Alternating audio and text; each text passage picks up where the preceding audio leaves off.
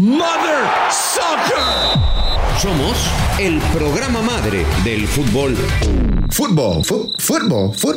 You mean like football? Del soccer en Estados Unidos. Oh, Mother Soccer. Hola, ¿qué tal, hijos de su Mother Soccer? O hijo de tu Mother Soccer, Rafita. No, nos dejaron solo, mi Rafa. ¿Qué pedo, güey? ¿Dónde están todos, güey? ¿Qué pedo, Fer? ¿Y los otros dos qué, güey? ¿O qué? Mira, el pollo no sé, güey. Con eso de que el pinche pollo todo el día está diciendo que está en la cima. Yo no sé si el güey se quedó en la cima, pero de otro lado, porque el güey para todo dice eso, güey. Yo no sé si se quedó. Pero Gustavo Mendoza seguro se quedó en algún otro podcast pegándole al Tata, güey. Ya ves que no le hace. Tiene 3 años dándole, güey, y ahora con la novela de Jiménez, bueno, seguramente en algún otro espacio el güey, o en la cosa esa que hace en Torreón, güey, que quién sabe quién lo escuche, ya ves que hace unas madres para Torreón el güey.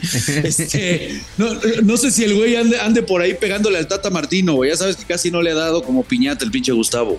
O no pudo dormir, güey, del remordimiento de conciencia. Ah, también, porque así quedó jetón. Porque así que digas que buen compañero y cabrón, también tienes razón. Entonces, también. Sí. Algo de eso. Ahí. Algo de eso, seguramente, porque sí. Tiene varias, mi partner, sí. Además, bueno, manda a cambiar el horario de grabación y no se aparece, ¿no? Valiéndole 3 pepinos. Pero bueno, hoy es martes de opción múltiple. ¡Ay, mira! El angelito ya llegó, ya se despertó, ya se le ocurrió tarde. Pero ya es bien, pero retarde, ¿eh? Tardísimo. Es que estaba hablando con el papá de Raúl Jiménez. Ah, pues sí, salúdalo, salúdalo. Sí, poniéndole fuego. ¿Sabes qué, productor? Ponle un tuca a este güey, nada más por el hecho de llegar tarde y cambiar el horario y no respetar a sus compañeros. Ponle un tuca, gracias. Eso pasa por llegar 10 minutos tarde a la grabación que él movió para hacerla más temprano, pero bueno.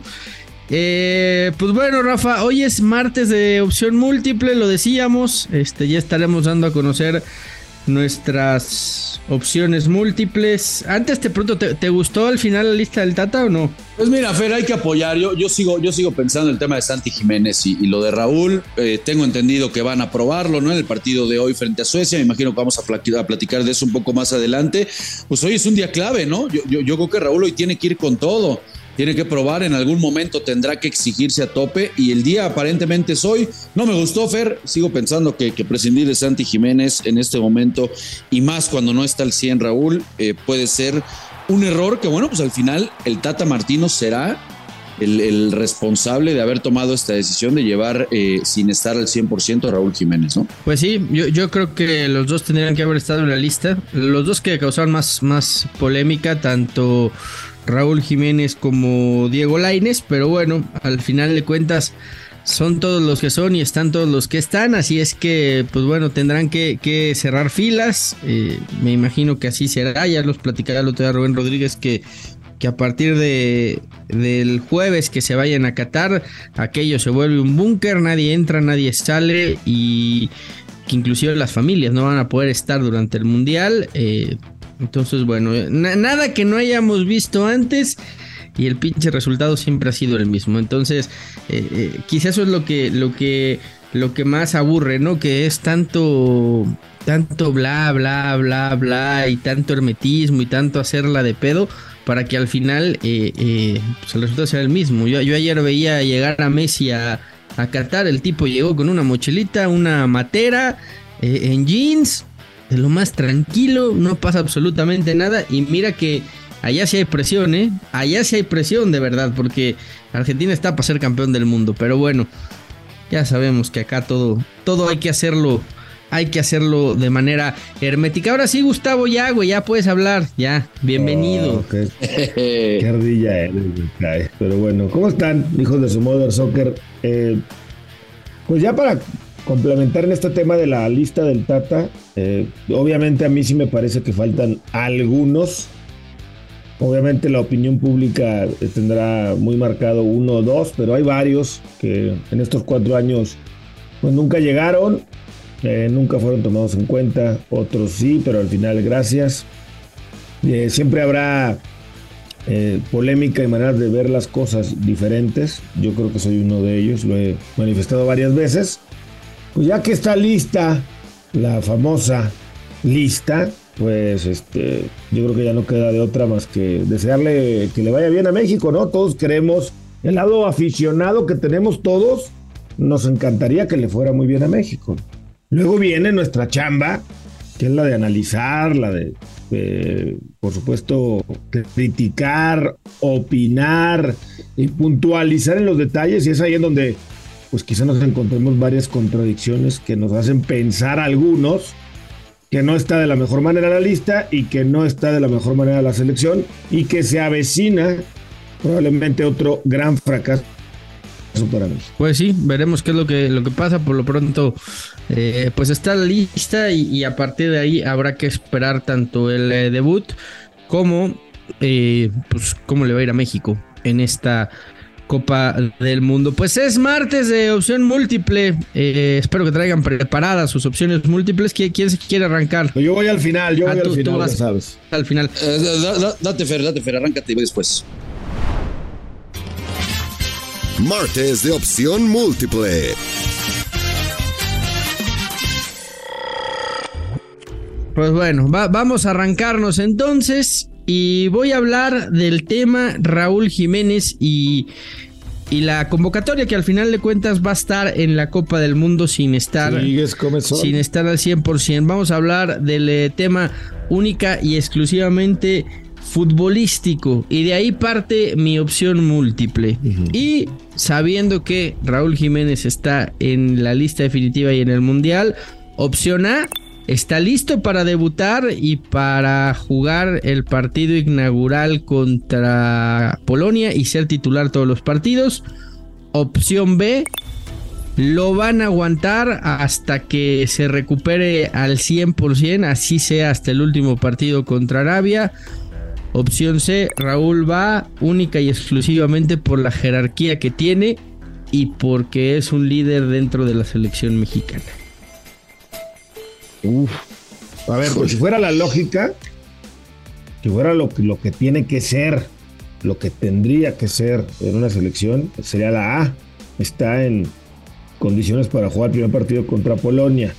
Después, para cómo se ha manejado el Tata, y para lo que sabemos, y para lo que nos han dicho, y lo que dijo Lopetegui, lo que dijo el auxiliar, y lo que ha dicho todo el mundo, pues entonces se convierte en B, ¿no? ¿Cómo es la B, Fer? Lo van a aguantar hasta que esté recuperado al 100%. Lo van a aguantar, exacto, lo van a aguantar ahí dentro de la selección hasta que esté al 100%. Yo creo que sí va a jugar contra Suecia, creo que sí va a tener actividad, aunque sea 10, 15, 20 minutos, para que tenga el pretexto Martino de decir, ven, ya lo puse, sí está listo para jugar, porque de otra manera, pues no va a tener ninguna otra prueba para poderlo ver previo a un debut en un mundial. Yo creo que la ve, que lo van a aguantar hasta que Raúl diga, está bien, ya no me duele. Es una lesión de esas, Fer, Rafa lo sabe, de esas de, ¿cómo te sientes hoy? No, fíjate que hoy no amanecí inflamado. Ah, qué buena onda, cabrón. Entonces estás, sí estoy. ¿Te duele? No. Ah, perfecto. Sales a calentar. Ay. Te haces güey poquito, no dices nada. Ay, me pica otra vez. Vas, haces lo que tienes que hacer, entrenar, jugar. Pero a los 20 minutos ya traes aquello inflamadísimo. Entonces, yo creo que sí lo van a aguantar hasta que al final de cuentas o sea, se podría dar el caso, Gus, tú que tuviste la lesión, que probando este miércoles contra Suecia se recaiga o vuelva a tener dolores por hacer el esfuerzo ya en un partido que sabemos, Rafa, y tú lo sabes mejor que nadie, por más que entrenes al 100, no es lo mismo que ya estar en ritmo de competición, en ritmo de juego, ¿no? Lo que yo sí creo y sé, porque lo he dicho varias veces, yo tengo esa lesión, es una lesión que difícilmente desaparece al 100%, siempre te queda algo, o casi siempre, aunque también he sabido de gente que la supera por completo, y que ya nunca más le voy a dar molestias también. En otros casos viene, se desaparece un tiempo, luego vuelve. Pero bueno, suponiendo que va apenas saliendo y que obviamente al ir apenas saliendo de la lesión no está 100% superada, ¿no? Que es apenas el arranque de la recuperación para poder hacer trabajos físicos como los está haciendo poco a poco. Pues supongamos que todavía está en esa etapa de tratar de superarla. Yo creo que si juega contra Suecia, definitivamente puede llegar a tener molestias durante y sobre todo al terminar el partido. Inflamación, algo de dolor, duele hacia abajo, duele hasta el infinito y más allá. Cierto es también que con algún medicamento, un desinflamatorio y sobre todo con las inyecciones que pone Pesaña, que es una bala, es un crack, lo pueden alivianar, lo pueden hacer que disminuya el dolor, eso sí. Pues mira, yo voy a decir algo con todo respeto para Raúl Jiménez. Todo mundo, porque escucho a muchos compañeros, por supuesto, ¿no? Grandes periodistas y... No, que está bien, hay que aguantar a Raúl. A Raúl Jiménez se le aguanta hasta que se recupere, ¿no? Y pareciera que todos tenemos en la idea ese Raúl Jiménez de hace año y medio. El problema es que ayer lo platicábamos, amigos, precisamente, ¿no? A ver, Raúl Jiménez tuvo un tema primero de cabeza, que no se nos olvide. Para regresar después de ese encontronazo que tuvo con David Luiz, caray, primero que salvara la vida, ¿no? Después que pudiera regresar a jugar fútbol. Y hay que decirlo, no regresó o no se le vio de la misma manera. Entonces de repente toda esa gente como que está abrazada al Raúl Jiménez de hace un año y medio, ¿no? Que la rompía con el Wolverhampton y con un Espíritu Santo y de repente lo veías 2 o 3 goles abajo de Mohamed Salah en la Premier y decías, caray, lo que está haciendo Raúl Jiménez sí está impresionante y esa dupla contra Oré, bueno...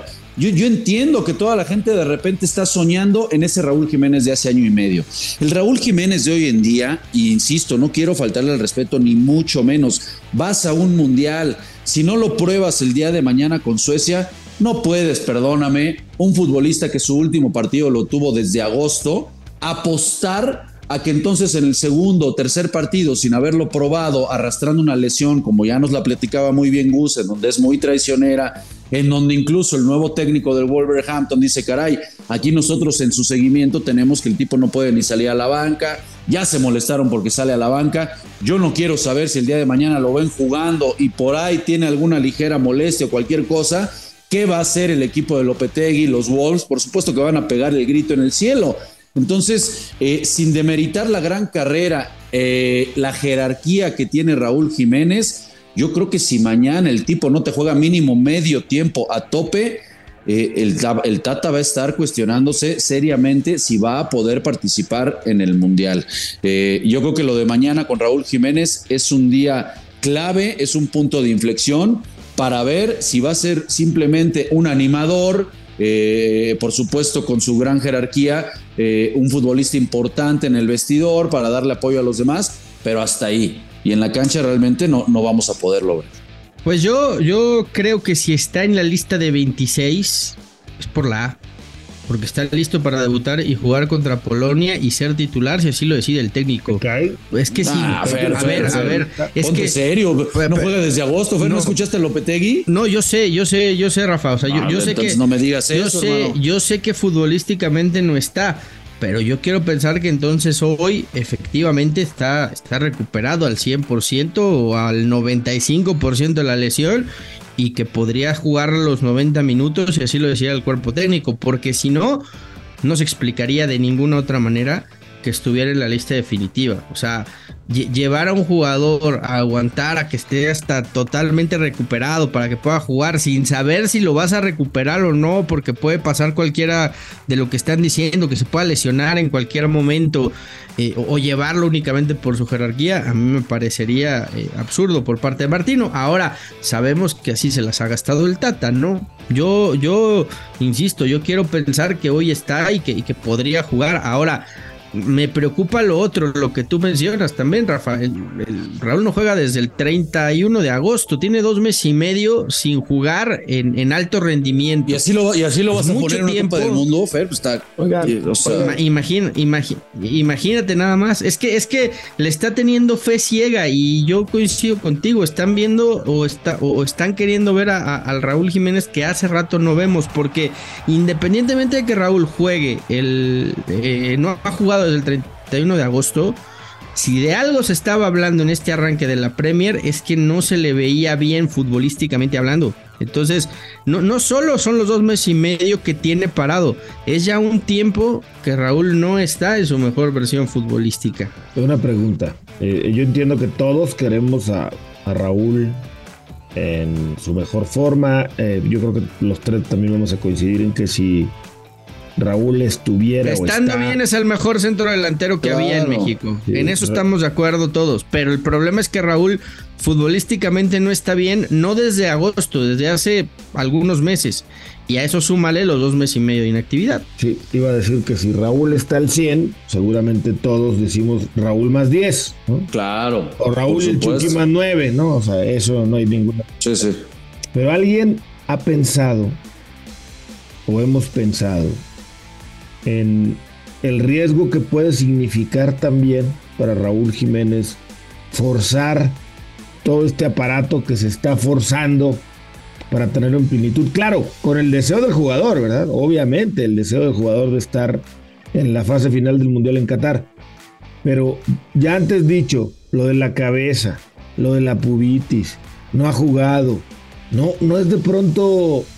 No sé, Rafa, tú estuviste en etapas bien similares, ¿no? Aunque con otro tipo de lesión. Y ya pasó mucho tiempo, pobre cuate, pobre Rafa, hace mucho que no juega, puta, hay que recuperarlo. Y tú mismo, sí, le voy a meter todos los kilos para estar, porque quiero regresar y volver a hacer goles y listo, y con Chivas. No, de pronto también es mucha carga emocional para el ser humano, no para el jugador de fútbol, para el ser humano, Rafa, ¿o estoy exagerando? No estás exagerando. Pues digo, por supuesto que pasa a un nivel muy, muy individual, no muy personal, y el manejo de la situación y del entorno que pueda tener Raúl Jiménez, por supuesto que es una presión extra, no tengo ninguna duda. Y más la manera en la que se ha manejado todo este tema, ¿no? En la que no hemos escuchado ni siquiera en algún momento a Raúl Jiménez que salga a sentarse y a decirnos cómo se siente, cuál es su sentir, si voy a llegar, cada vez me siento mucho mejor, el cuerpo lo siento fuerte. De repente también no hemos escuchado una declaración de Raúl, ¿no? Entonces, por supuesto que eso abona, Gus. Abona, le genera presión. Que no se nos olvide que Raúl Jiménez ya va para 32 años, ¿eh? Tampoco es un chavo, no lo puedo comparar con lo de mi lesión, por supuesto que no, pero sí empieza a ser una edad, 31, 32 años, en la que nos guste o no, cuando empiezan a aparecer este tipo de lesiones, pues viene el declive en la carrera de los futbolistas, ¿no? Es algo totalmente natural. ¿No les parece que hace algunos días o semanas Raúl tomó una decisión y dijo el Mundial ante todo? Y si eso me cuesta la carrera en Europa, pues bueno, ya fue, me regreso a México o a MLS o a donde sea. Pero creo que él puso prioridades. Para él su prioridad fue llegar a este Mundial. Y le está apostando todo al Mundial. Y ojalá que esto pues no le termine trayendo consecuencias en lo deportivo, en Inglaterra, porque yo sí noto muy molesta a la gente del Wolverhampton. Y yo sí noto que el club en una postura de güey, te apoyamos en todo momento y no has jugado, bueno, el propio Lopetegui lo dijo, no has jugado un solo minuto acá y te vas a jugar el Mundial, ¿no? Pero bueno, vete a perseguir tu sueño, chamaco. Vete a perseguir tu sueño a pesar de que nosotros te pagamos, a pesar de que nosotros creemos que no estás.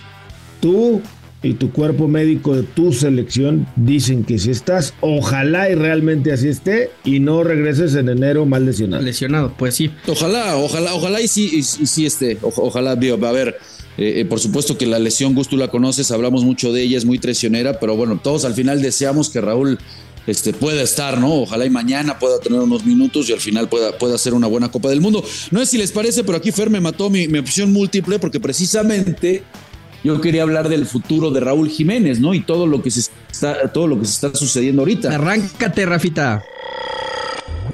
Me arranco de una vez porque va por ahí, ¿no? Precisamente, ¿no? Con el tema de Raúl y en dónde le ven el futuro, ¿no?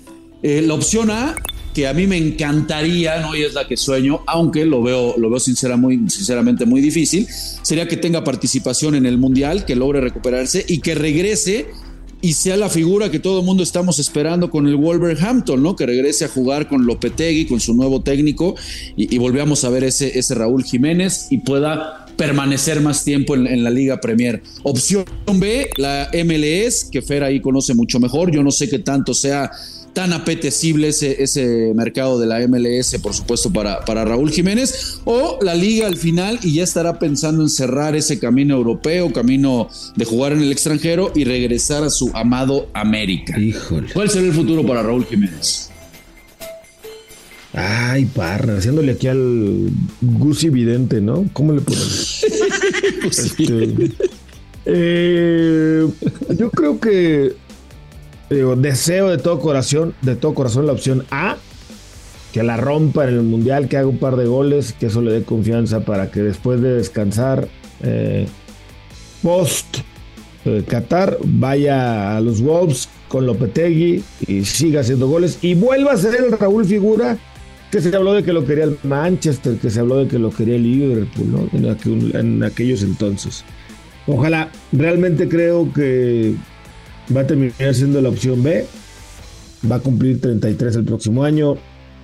Para jugar en Europa, a lo mejor sí le puede alcanzar. Como Guardado, si estuviera físicamente prácticamente inmaculado, intacto, aunque también Andrés ha tenido lesiones, pero es un toro y se ha mantenido en Europa muchos años. Lo veo complicado. Yo sí perfilo más una opción B. Creo que sí, no tiene el nombre de otros como Chícharo, como otros Vela, que son muy apetecibles para un mercado de la MLS. Pero yo creo que es una liga que pudiera exigir menos, incluso físicamente, por el calendario de entrada. Llega en diciembre a la MLS y tiene enero y febrero para recuperarse de entrada. Después, pues nos dicen que no marcan tanto, ¿no? Que no se marca tanto como se marca en México, que ese es el tema, los defensas. Que es una liga que lo va a cobijar, que no tiene la presión mediática que puede llegar a tener en América y evidentemente en Europa, en Inglaterra o en cualquier otra liga. Yo creo que para Raúl la mejor opción hasta junio del 2023 sería ir a la MLS.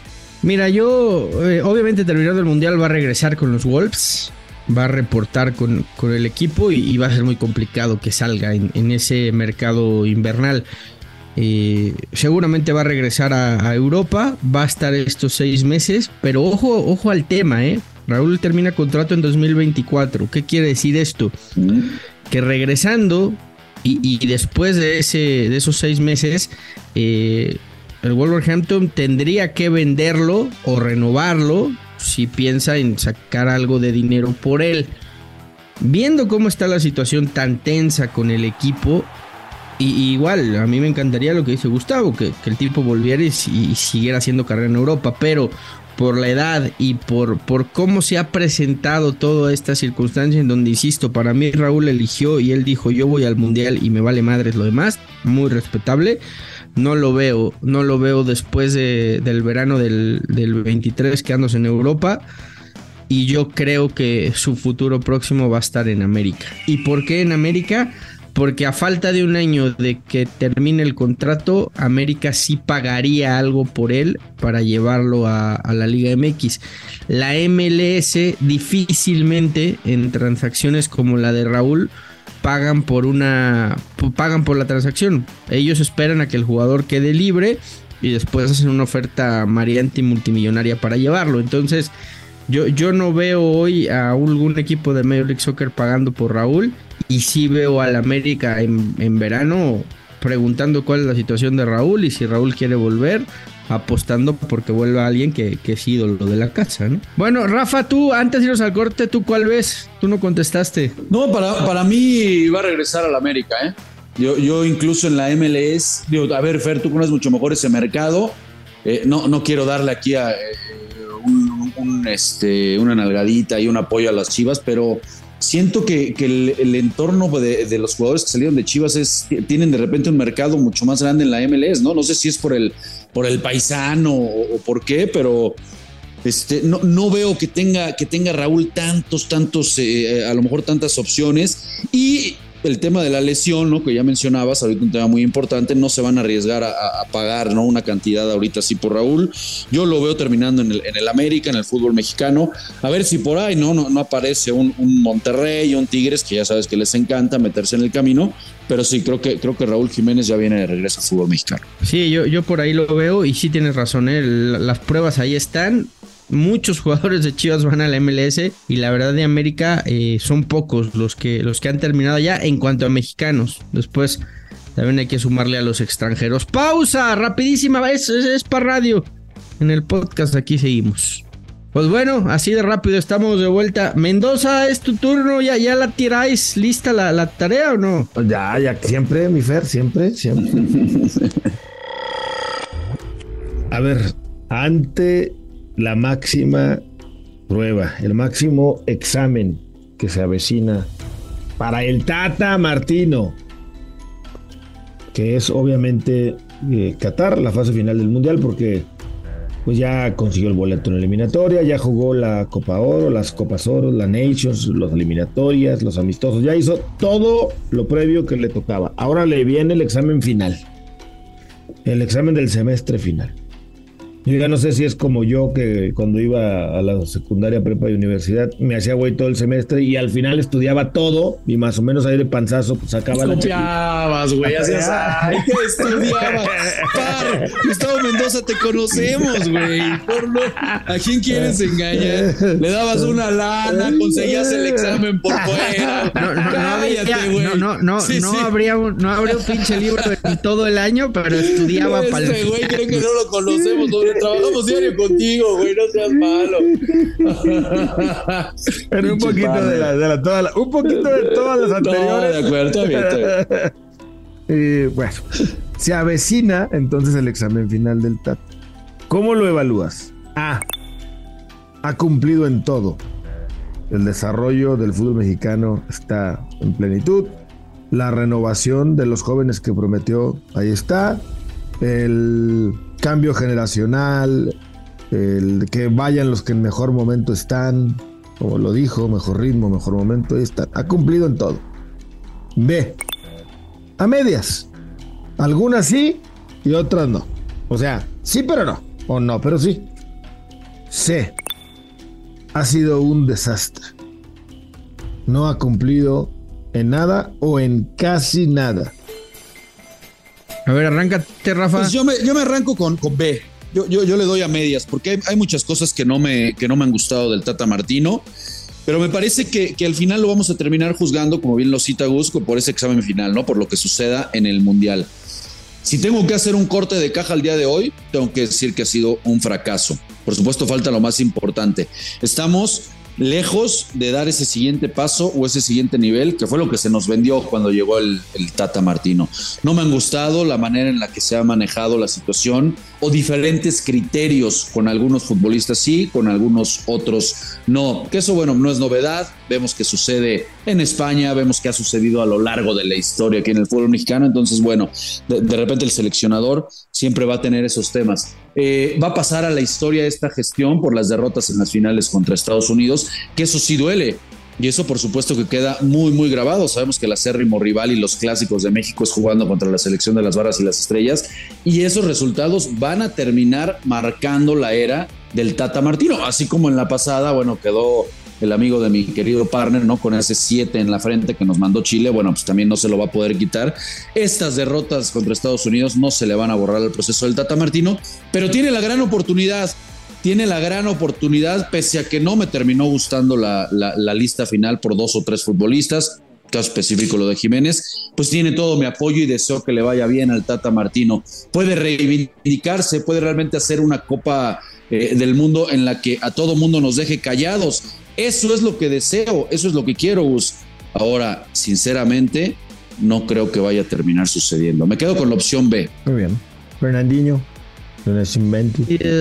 Yo también creo que me voy a quedar con la B. Algunas sí. Calificó a México, más allá de que perdió contra Estados Unidos y demás. Pues creo que fue una eliminatoria tranquila, donde no tuvo mayor problema, porque porque el equipo al final de cuentas terminó empatado en puntos con el líder, ¿no? Que fue Canadá. Entonces, por ese lado creo que cumplió sin sobresaltos.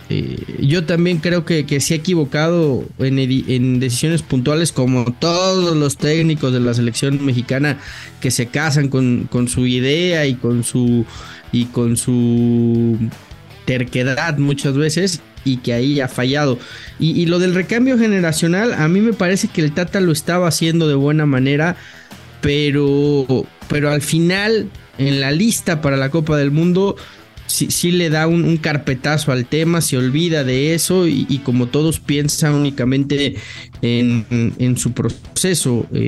Haciendo un recuento rápido de los que van al Mundial de Qatar, ningún jugador de 26 años o menor de 26 años va a llegar con experiencia mundialista a la Copa del Mundo, que se supone que es la importante, la de 4 años que se va a jugar en México. Hoy, y tú haces el recuento el otro día, Gustavo, lleva a muchos veteranos que va a ser su última Copa del Mundo, que evidentemente no van a estar en el próximo proceso, y a mí sí me preocupa la selección de dentro de 4 años, porque es la selección que va a ser local, que se supone que está llamada a hacer un papel histórico por jugar en casa, y va a haber muy pocos con experiencia mundialista en ese mundial. Entonces, más que el Tata, vuelvo a ver yo un trabajo que no hay, un proceso que no existe en Federación Mexicana de Fútbol, y que al final se deja todo al contentillo o a las decisiones del técnico. Entonces, por eso me voy con la B. Creo que ha cumplido en otras se ha casado con sus ideas, y me parece que eso va a provocar que el resultado en el Mundial sea el mismo de cada 4 años. Pues si yo, a ver, yo de entrada, que se vaya, que se largue. Hace mucho tiempo, pero bueno, ya no se pudo, no se puede. Para mí ha sido un desastre lo de Gerardo Martino al frente de la selección.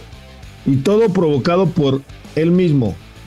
Él prometió cuando llegó que iba a haber un cambio generacional. Él dijo que iba a llamar a los mejores. Él dijo que iba a llamar a los que en mejor ritmo y mejores momentos tuvieran, no nada más jerarquía y experiencia como ahora lo aplica en otros casos. Perdió esas finales, por supuesto, con Estados Unidos. La eliminatoria sí terminó segundo, pero hubo momentos que te vino y te pintó cara Canadá en el Azteca, que te vino y te pintó cara Estados Unidos en el Azteca, que perdiste con Canadá también. Entonces, no, a mí ha sido todo un fracaso, ha sido una bola que se ha ido haciendo cada vez más grande, una mentira que comenzó siendo chiquita. Ay, bueno, hombre, no pasa nada si no llama a chavos, no pasa nada si no hay un cambio generacional, y boom, se fue haciendo la bola que ahorita es una avalancha que se le está viniendo encima a Gerardo el Tata Martino, provocado por él mismo, obviamente.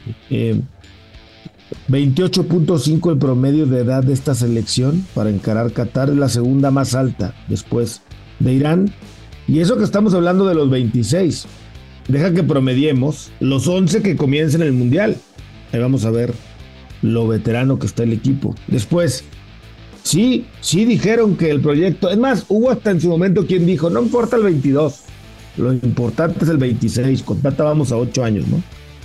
Bueno, ¿y dónde está el cambio generacional? 7 jugadores de los 10 que repiten de Rusia para Qatar, 7 son titulares todavía en el equipo. Acabas de decir tú, no va a haber ningún mayor de 26 años con experiencia mundialista. Pues ¿cómo? Si ni siquiera la banca llevó ahora alguno que pudiera haberle ayudado en ese sentido, en ese tenor. No, yo sí repruebo por completo hasta ahora.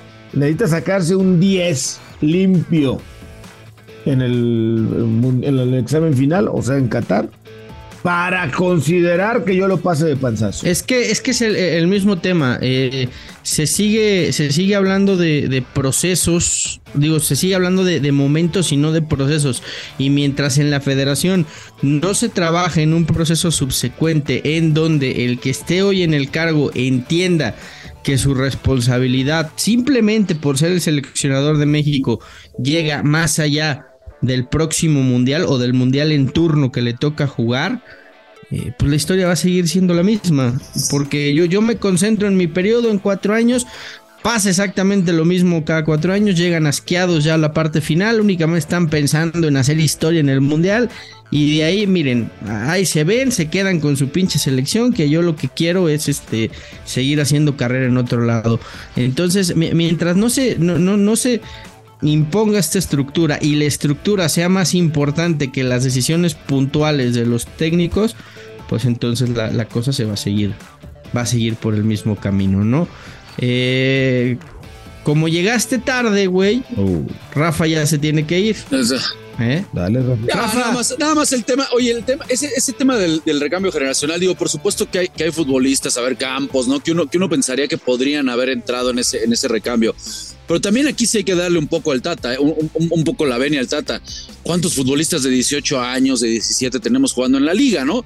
También la liga en ese sentido no le ayudó tanto, jugando al abogado del diablo y tratando de defender un poco ese punto, ¿no? Sí, pero por lo menos a 2 o 3 creo que sí los pudiste haber llevado, Rafa, y más en una lista de 23. O sea, Santiago Jiménez va a ser tu centro delantero, seguramente titular el próximo proceso. Imagínate la experiencia de poder haber estado en este mundial.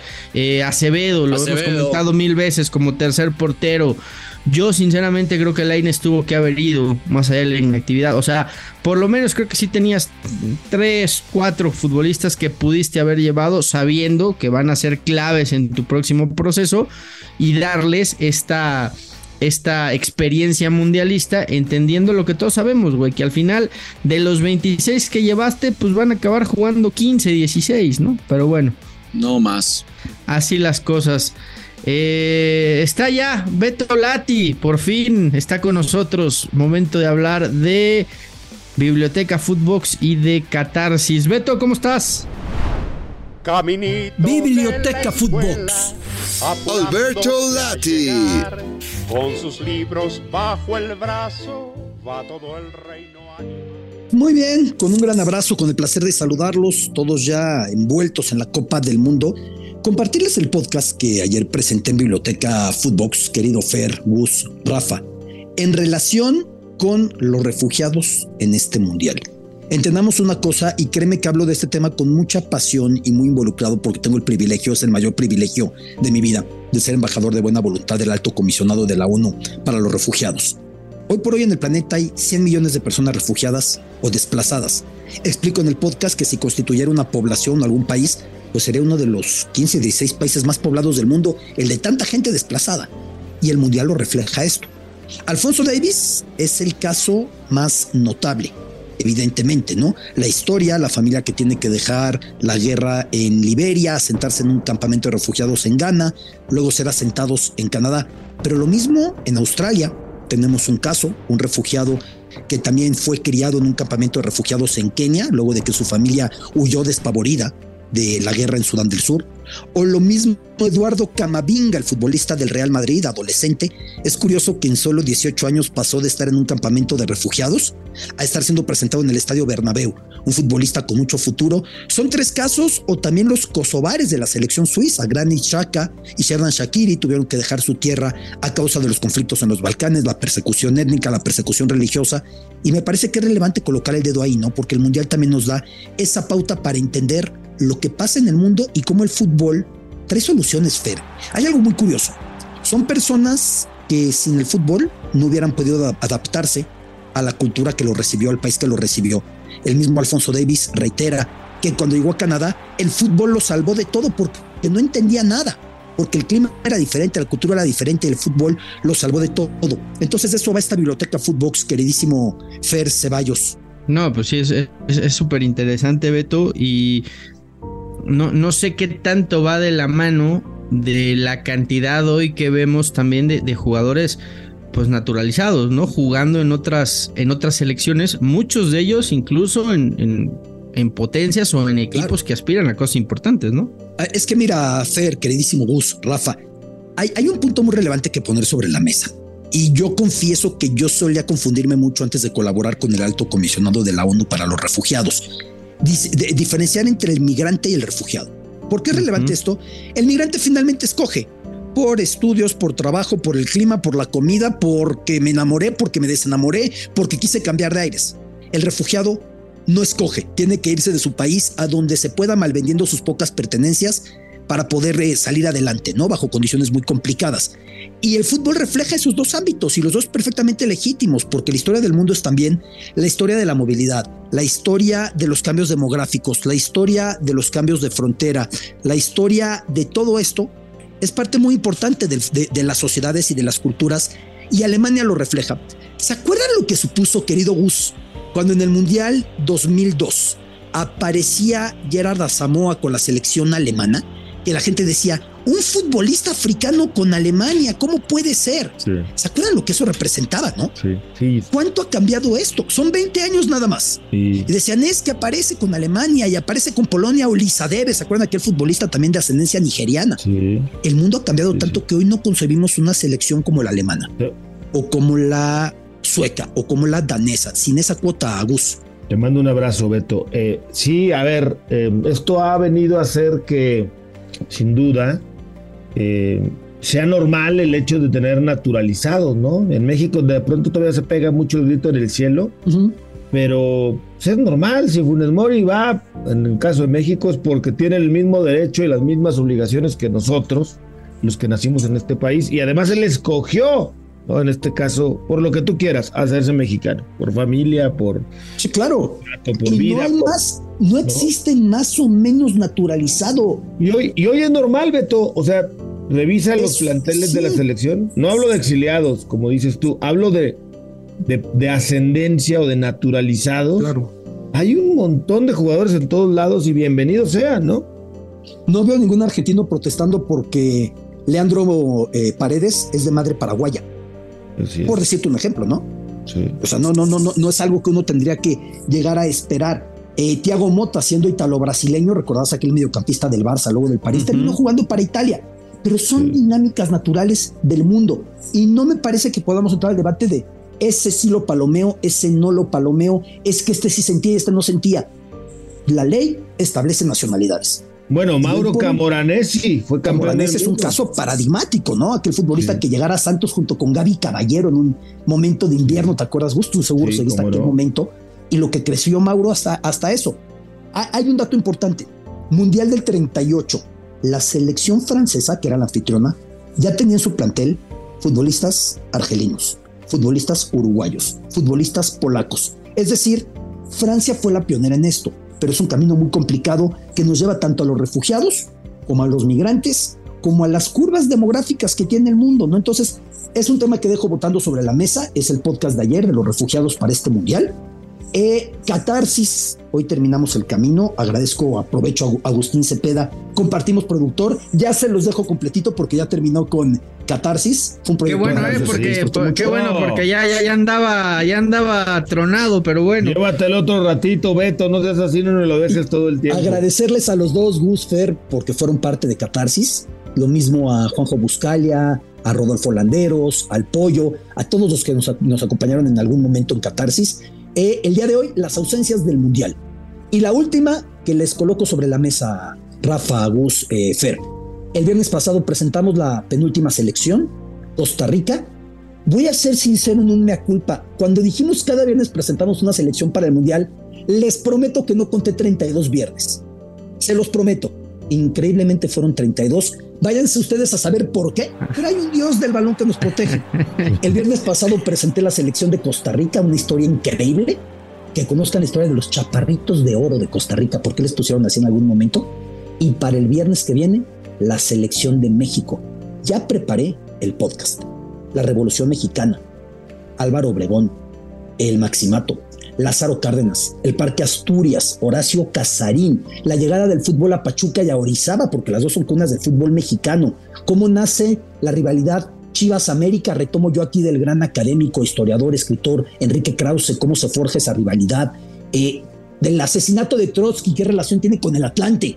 Dejo el balón botando para que el próximo viernes escuchen la historia sobre la selección mexicana desde un ángulo político, cultural, social, para nuestro equipo y para el fútbol nacional, querido Gusto. No, pues ya contar los días hasta el viernes, Beto, ya nos dejaste más intrigados que que la serie de anoche, pero gracias, Beto. Pues te mandamos un abrazo. Qué bueno que disfrutaste tanto Catarsis. Más allá de que termine este viernes, los episodios siguen disponibles y están vigentes durante toda la Copa del Mundo. Si quieren conocer la historia particular, Beto, de alguna de las selecciones, pueden ir al podcast de Catarsis y conocer por qué vienen, cómo llegan al Mundial o de dónde vienen sus orígenes, ¿no? Sí, para que se surtan a gusto, en Catarsis tienen un análisis grupo por grupo y posición por posición de la Copa del Mundo, y en Biblioteca Footbox tienen todas las selecciones, la selección serbia, la selección polaca, la ecuatoriana, todas. Las 32. Cada viernes salió una en biblioteca, entonces si quieren conocer su historia. México. Exactamente. Perfecto, ya está. Entonces pues ya lo saben, Catarsis y Biblioteca Footbox. Abrazo, Beto. Un abrazo, saludos a todos. Abrazo. Pues bueno, momento de darles voz, no voto, pero sí voz. Arránquense y saludos a todos los que nos van a saludar. A ver, ¿a quién tenemos en audio? Recuerden sus mensajes al 777-1919-591, 777-1919-591. Mensajes de voz y después pasan por el filtro del señor productor. La voz de Footboxers. ¿Qué onda, hijos de su Mother Soccer? Buenas noches. Aquí Juan Manuel Jiménez de Jilotepec. Dos temas bien rápidos. El primero, no entiendo cómo un jugador como el Piojo Alvarado vaya al Mundial.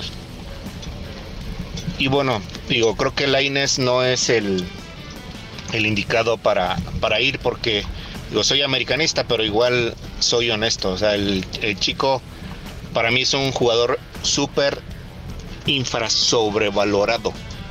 No es un jugador para selección. Ahí tuvo que haber ido Alex Cendejas. Ese lugar del Piojo Alvarado es para Alex Cendejas. No entiendo al Tata, pero bueno, todos sabemos que se maneja por amiguismos el argentino estúpido ese. Y segunda, señor Gurwitz, estamos a 5 días de iniciar el Mundial, si no estoy mal, y no me han llegado mis playeras de la selección. ¿Qué está pasando, señor Gurwitz? Saludos y abrazos para todos. No, pues nosotros también quisiéramos saber dónde está Gurwitz, porque echó una bomba de humo y nada más no se ha aparecido, pero bueno, ahí sí lo encontramos. Le mandamos tu mensaje, Juan Manuel Jiménez. Tienes razón en lo de Cendejas, ¿eh? Pues sí, pero Cendejas fue el que no quiso renunciar a Estados Unidos, güey. Pues también se la querían dar ahí arriba del camión y ya sabes, todo eso. Bueno, está bien. ¿Quieres ir? Renuncias, ¿no? Sí, pero invítame a una oficina con un café y explícame qué voy a firmar. No sé, hay de los dos. También yo creo que el jugador tiene que saber lo que tiene que hacer si quiere ser seleccionado. Entonces, eso sí. Tampoco es, entiendo parte y parte, pero pues al final de cuentas el que no quiso firmar fue él. La federación le ofreció firmar y que de esa manera pudiera ser convocado, ¿no? Pues sí. Pero bueno, ¿hay otro mensaje? A ver. ¿Cómo están, hijos de su Mother Soccer? Mi nombre es Manuel Salazar. Los quiero felicitar porque ya vi que el universo de Mother Soccer se está ampliando muchísimo. Ya inclusive vi que esa tradición de mandar a chingar a su madre a Fernando Ceballos se está expandiendo a otras cadenas. Claro ejemplo es el papá de Raúl Jiménez. Mira, ¿quién es? Ni nombre tiene, güey. Se me hace que te lo sembraron. Pues. Sí, esta fue tuya, ¿va? No, fue de Lagos. Esa vocecita parecías tú fingiéndola, güey. ¿No dejó nombre, Agus? Es como cuando quieres hablar. Es como cuando quieres hablar así. Gustavo. Manuel Salazar. Hasta el nombre parece inventado. Fue Gustavo. Manuel. Fue Mendoza. Ahí está. Fue Mendoza. Oh, ¿qué pasó? A ver, Mendoza, di hola, soy Manuel Salazar. Hola, soy Manuel Salazar. Ahí está, claramente. Ya vámonos, güey. Ahí te ves. Wey. Vale, chido, bye. ¿Y toma lo tuyo qué? ¿Ya sí? Productor, toma lo tuyo por los pinches mensajes que seleccionas, bye. Te vienen a contar cositas malas de mí. manda a todos a volar y diles que yo no fui. Esto fue Mother Soccer, el podcast madre del fútbol en los Estados Unidos y Latinoamérica, exclusivo de Footbox.